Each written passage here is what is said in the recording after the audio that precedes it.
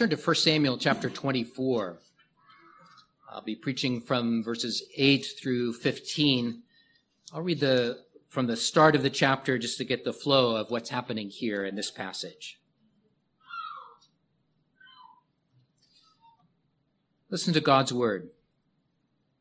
Now it happened when Saul had returned from following the Philistines that it was told him, saying, "Take note, David is in the wilderness of En-Gedi." Then Saul took 3,000 chosen men from all Israel and went to seek David and his men on the rocks of the wild goats. So he came to the sheepfolds by the road where there was a cave, and Saul went in to attend to his needs. David and his men were staying in the recesses of the cave. Then the men of David said to him, "This is the day which the Lord said to you, Behold, I will deliver your enemy into your hands, that you may do to him as it seems good to you." And David arose and secretly cut off a corner of Saul's robe. Now it happened afterward that David's heart troubled him because he had cut Saul's robe. And he said to his men, "The Lord forbid that I should do this thing to my master, the Lord's anointed, to stretch out my hand against him, seeing he is the anointed of the Lord." So David restrained his servants with these words and did not allow them to rise against Saul. And Saul got up from the cave and went on his way. David also arose afterward, went out of the cave, and called out to Saul, saying, "My lord, the king."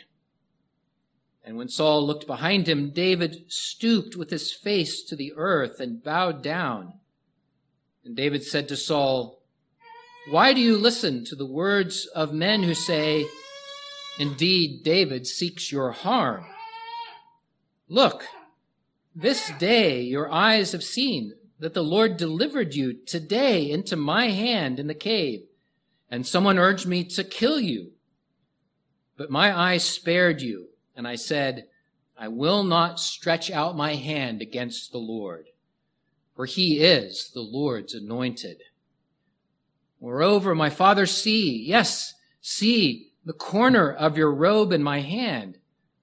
For in that I cut off the corner of your robe and did not kill you, know and see that there is neither evil nor rebellion in my hand, and I have not sinned against you. Yet you hunt my life to take it. Let the Lord judge between you and me, and let the Lord avenge me on you. But my hand shall not be against you. As the proverb of the ancient says, wickedness proceeds from the wicked. But my hand shall not be against you. After whom has the king of Israel come out? Whom do you pursue? A dead dog? A flea?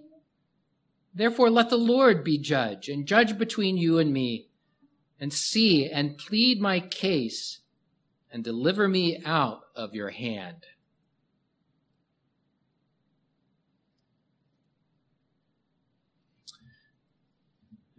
David had an open door, an opportunity to kill King Saul, who was his enemy. Were you surprised last week when I read and preached that David let him go? It is surprising, isn't it, that David would act that way? Well, there are more surprises that come in this passage. Not only did David spare Saul, but he submitted to him as his king. And he led his men to do so as well. I want you to get ready for that surprise and the others that come from this passage. Because in this passage, David continues to show his submission to God and to his word. These things that guided him and the decisions that he made, and now lead him to show submission to those who are in authority over him. That's the first point of my sermon today. It's the main idea, and I'll elaborate it this way, that submission to God teaches and enables you to submit to godly authority. Last week, we were with David in the cave, and Saul was right there. David had that opportunity to reach out and to kill him. He even had those advisors among him, his trusted soldiers, who would gladly have done it for him. The opportunity was right there. The door was wide open. But we did learn last week that an open door is not in and of itself proof of God's will. Instead, decisions need to be made based on God's word, what he has revealed to us, not based on mere providence. So David governed his decisions by submitting to God and to his word. He says he would not raise his hand against the Lord's anointed. But then the text goes on, and we now follow David outside the cave, following after Saul. And this is where another surprise is waiting for us. David could have remained hidden in the cave at this point. Wisdom would have taught him to sneak away after David and his forces had all cleared out of the area. Instead, David goes out and he makes his presence known. This was the moment that Saul could have turned around and swept in easily and captured David. And yet David comes out of the cave, he reveals himself, and he submits to Saul as the rightful king of Israel. He calls out to him, "My Lord, the king! My Lord, the king!" And as Saul turns around, then David stoops and he shows his obedience to the rightful king. Now that's surprising, isn't it? Are we talking about the same Saul that has been hunting him down? Yes, we are. Are we talking about the same Saul who's ruled by his passions, who gives vent to his anger and his selfishness by throwing spears at David? Yes, this is the same Saul. The same one who wouldn't forget, who came back and is now hunting him down. And it is surprising that David would not only make himself known, but that he would give not just lip service to what he said in the cave, that Saul is the Lord's anointed. He comes out of the cave and shows that conviction by the way that he addresses Saul, by the way that he bows down to him, not in worship, but in showing respect to the king of Israel. And there's a quality of leadership that is being demonstrated here. For not only is David modifying his own behavior, but he's leading his men to modify theirs as well. He restrained them from raising their hands against the king. He now shows them what it is to respect godly authority. So David, as he submitted to the Lord, was submitting his own desires and bringing his own passions underneath the rule of God's word. Where Saul gave rein to all of those, David submits all of himself to God and to his word. Well, applications abound here, don't they?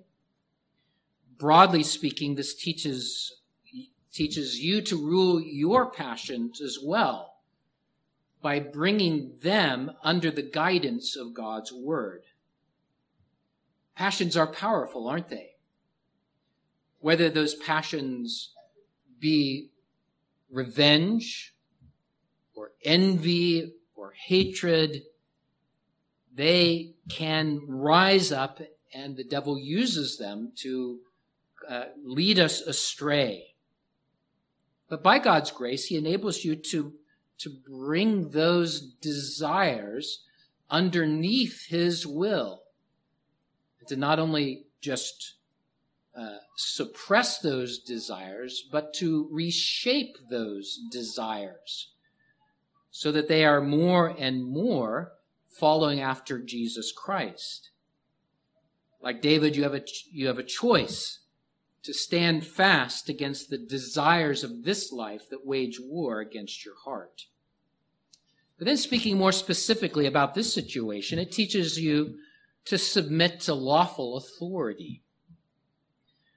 Now, to be sure, if an authority requires you to sin, when they require you to do something that breaks God's law, you have the right to disobey. In that difficult scenario, the Bible teaches us that it's better to obey God than men.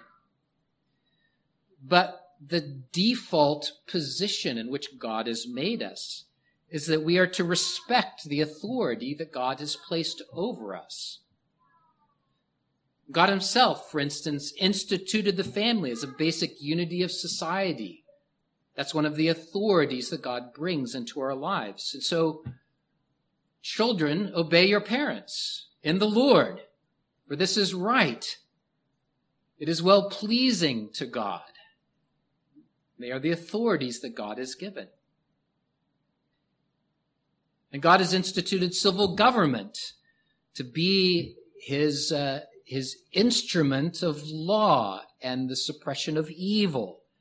It's another basic unity of society. So Paul says in Romans 13, "Let every soul be subject to governing authorities, for there is no authority except from God, and the authorities that exist are appointed by God.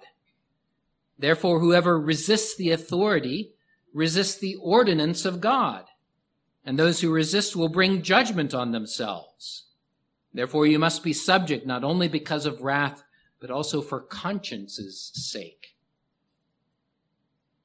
In David's case, he submitted to God, and that taught him to submit to the one who was anointed by God to serve as king. And note, even though Saul was godless, David submitted to his rule. It doesn't mean that he wasn't right in protecting his own life and fleeing the wrath of the king. He was right in that. But he would not raise his hand against Saul. And Paul mirrors that when he calls for submission to godly authorities, as he writes to those who were in Rome, ruled by an idolatrous and godless government. And yet he identifies that even that authority was instituted by God for specific purposes.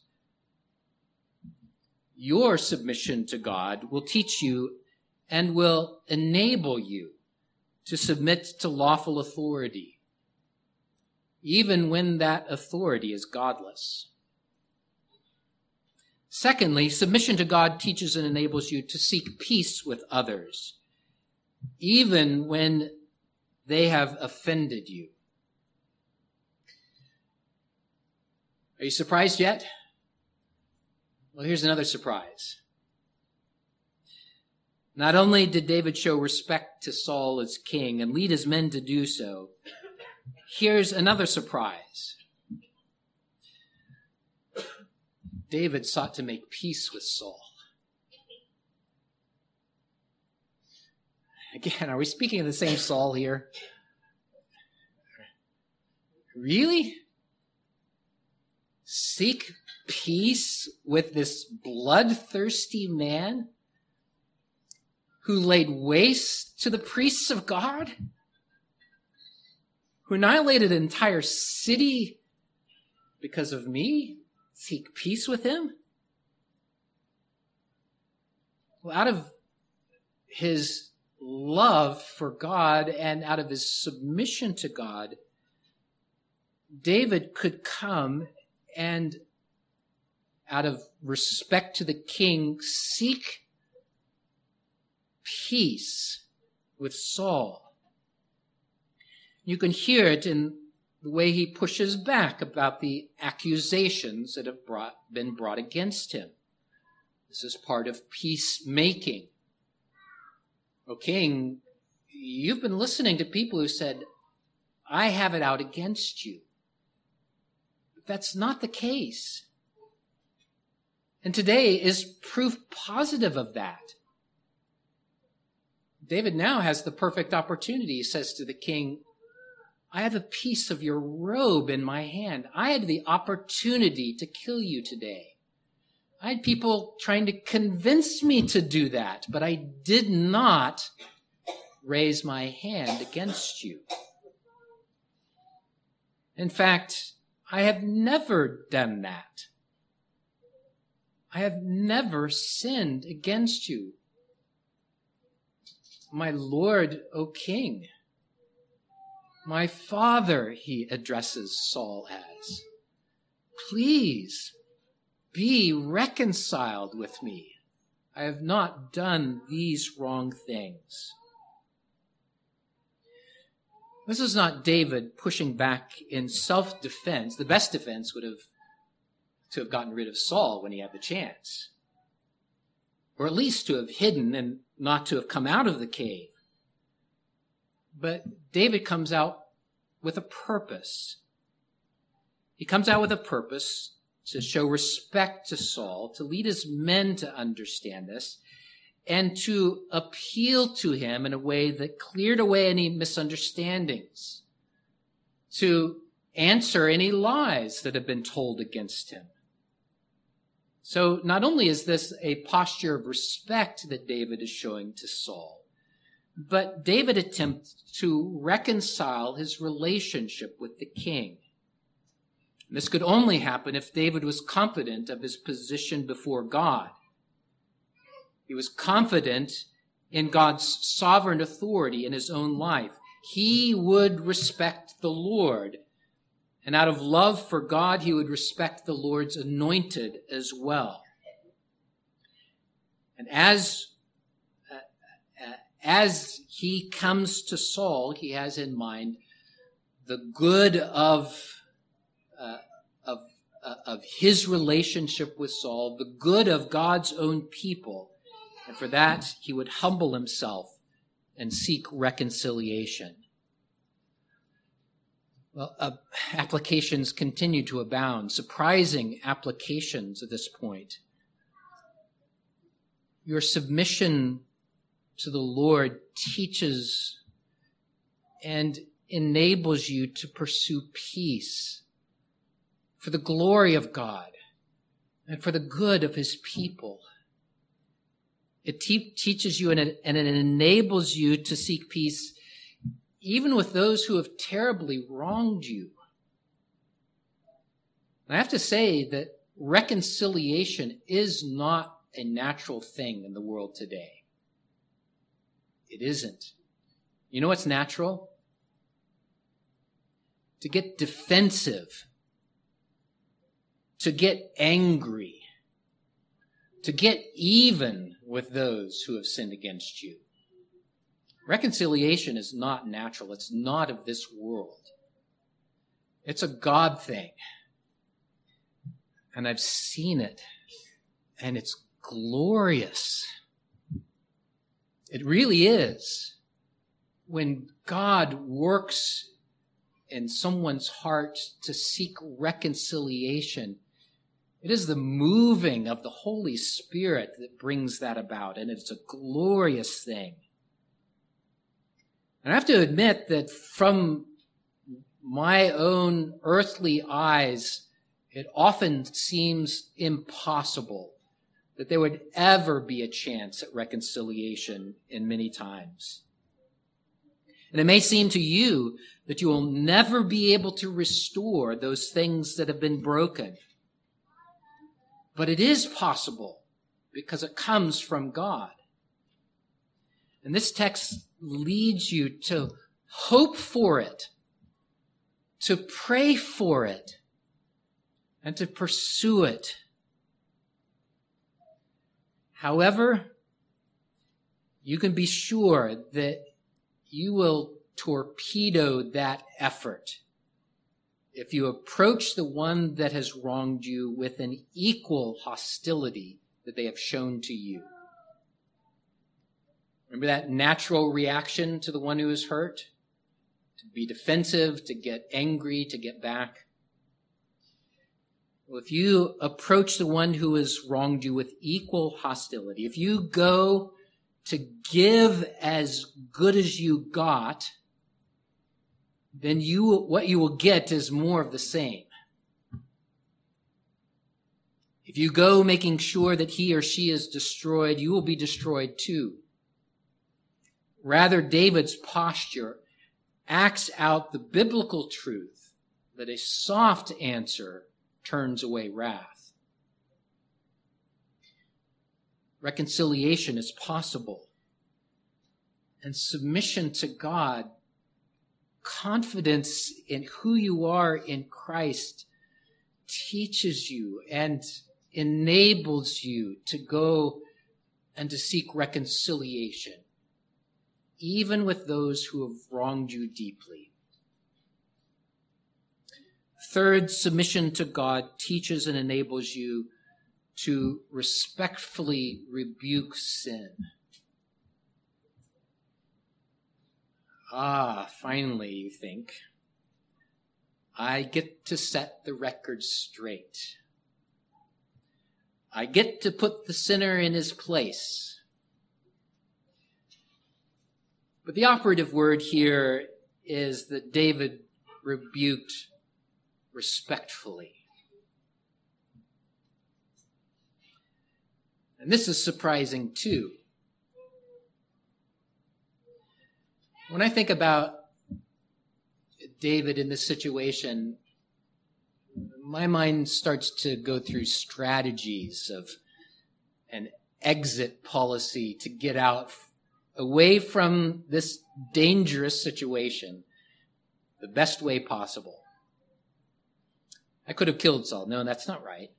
I could have stayed hidden. That's not right either. David went out to Saul. He respectfully speaks to him. He seeks peace, trying to reconcile and to clear the air. It surely seems a bad strategy to now rebuke sin. So why would David do it? Submission to God changes us in such a way that he enables us to love our enemies. And what David does here is supremely an act of love. Because what David does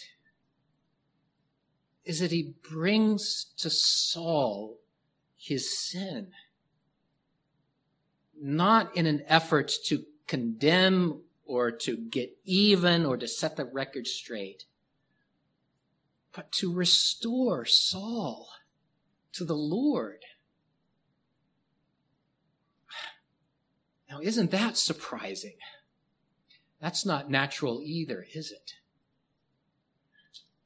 But this is what David, as a godly leader, does. He says to Saul, I have not sinned against you, yet you hunt my life to take it. May the Lord judge between you and me. Let the Lord avenge me on you, but my hand shall not be against you. David leaves the reckoning of Saul in God's hands. And he appeals to Saul to see his sin so that he would turn away from it. And even in this condition, having been rejected by God, the Spirit of the Lord had left Saul. And even so, David comes to him seeking not only peace between him and Saul, but peace between God and Saul. Vengeance is the Lord's. He will repay. I will not raise my hand against you. David left vengeance in God's hands. He did so individually. He led his men to do the same. And he does the greatest thing possible, the most loving thing possible.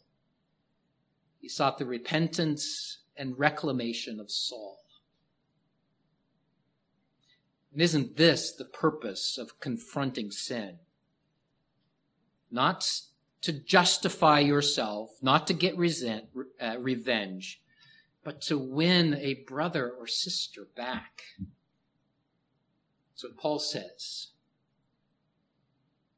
That in respectfully confronting sin, you win your brother or sister back.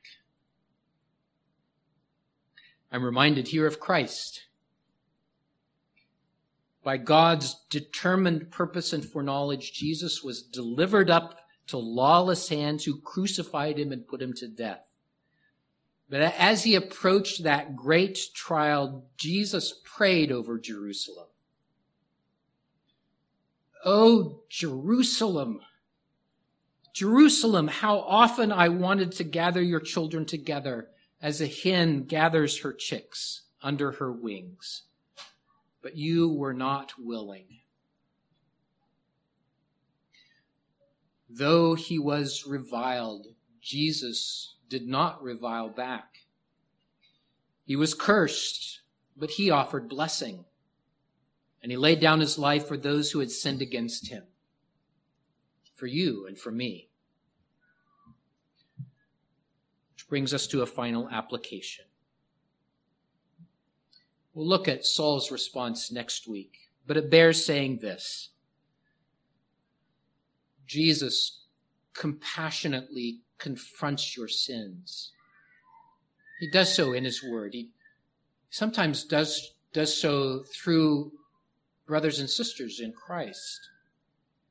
He offers forgiveness. And that's a surprise. It honestly is. That the God of all things, who is holy, holy, holy, would offer you forgiveness. But he does. He offers it free of charge.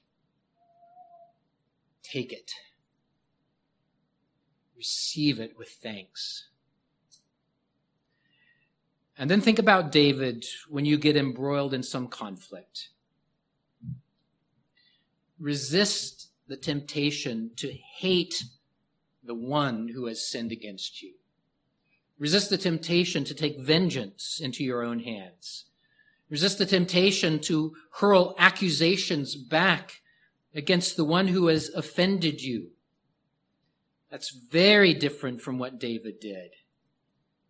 Out of submission to the Lord, David was able to respect Saul, to seek peace with him, and to love him with a Christ-like love so as to respectfully rebuke his sin. You've heard it said, you shall love your neighbor and hate your enemy, says Jesus. But I say to you, love your enemies. Bless those who curse you. Do good to those who hate you. And pray for those who spitefully use you and persecute you, that you may be sons of your Father in heaven. Amen. Let's pray. Lord, this is a surprising passage. It surprises us by David's leadership to see how often we sin and disrespecting the authorities around us and ignoring the opportunities to seek peace with them, to even promote the good of the authorities that rule over us. And God, forgive us when we hate those who have sinned against us. Instead, O God, out of Christ-like love, I pray that you would teach us how to respectfully rebuke sin. And, O God, do your great and marvelous and surprising work to forgive us our sins and to help us to forgive those who sin against us. But Lord, you have forgiven us much. Pray these things in Jesus' name. Amen.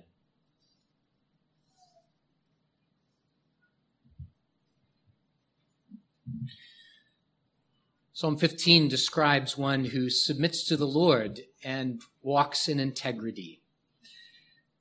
As we sing this, it is something of a rejoicing that this is what God has made us to be.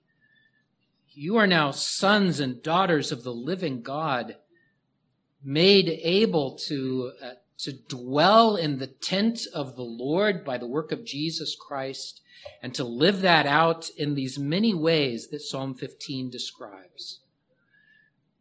With joy and confidence, let's sing Psalm 15 together. Psalm 15a. Please stand to sing.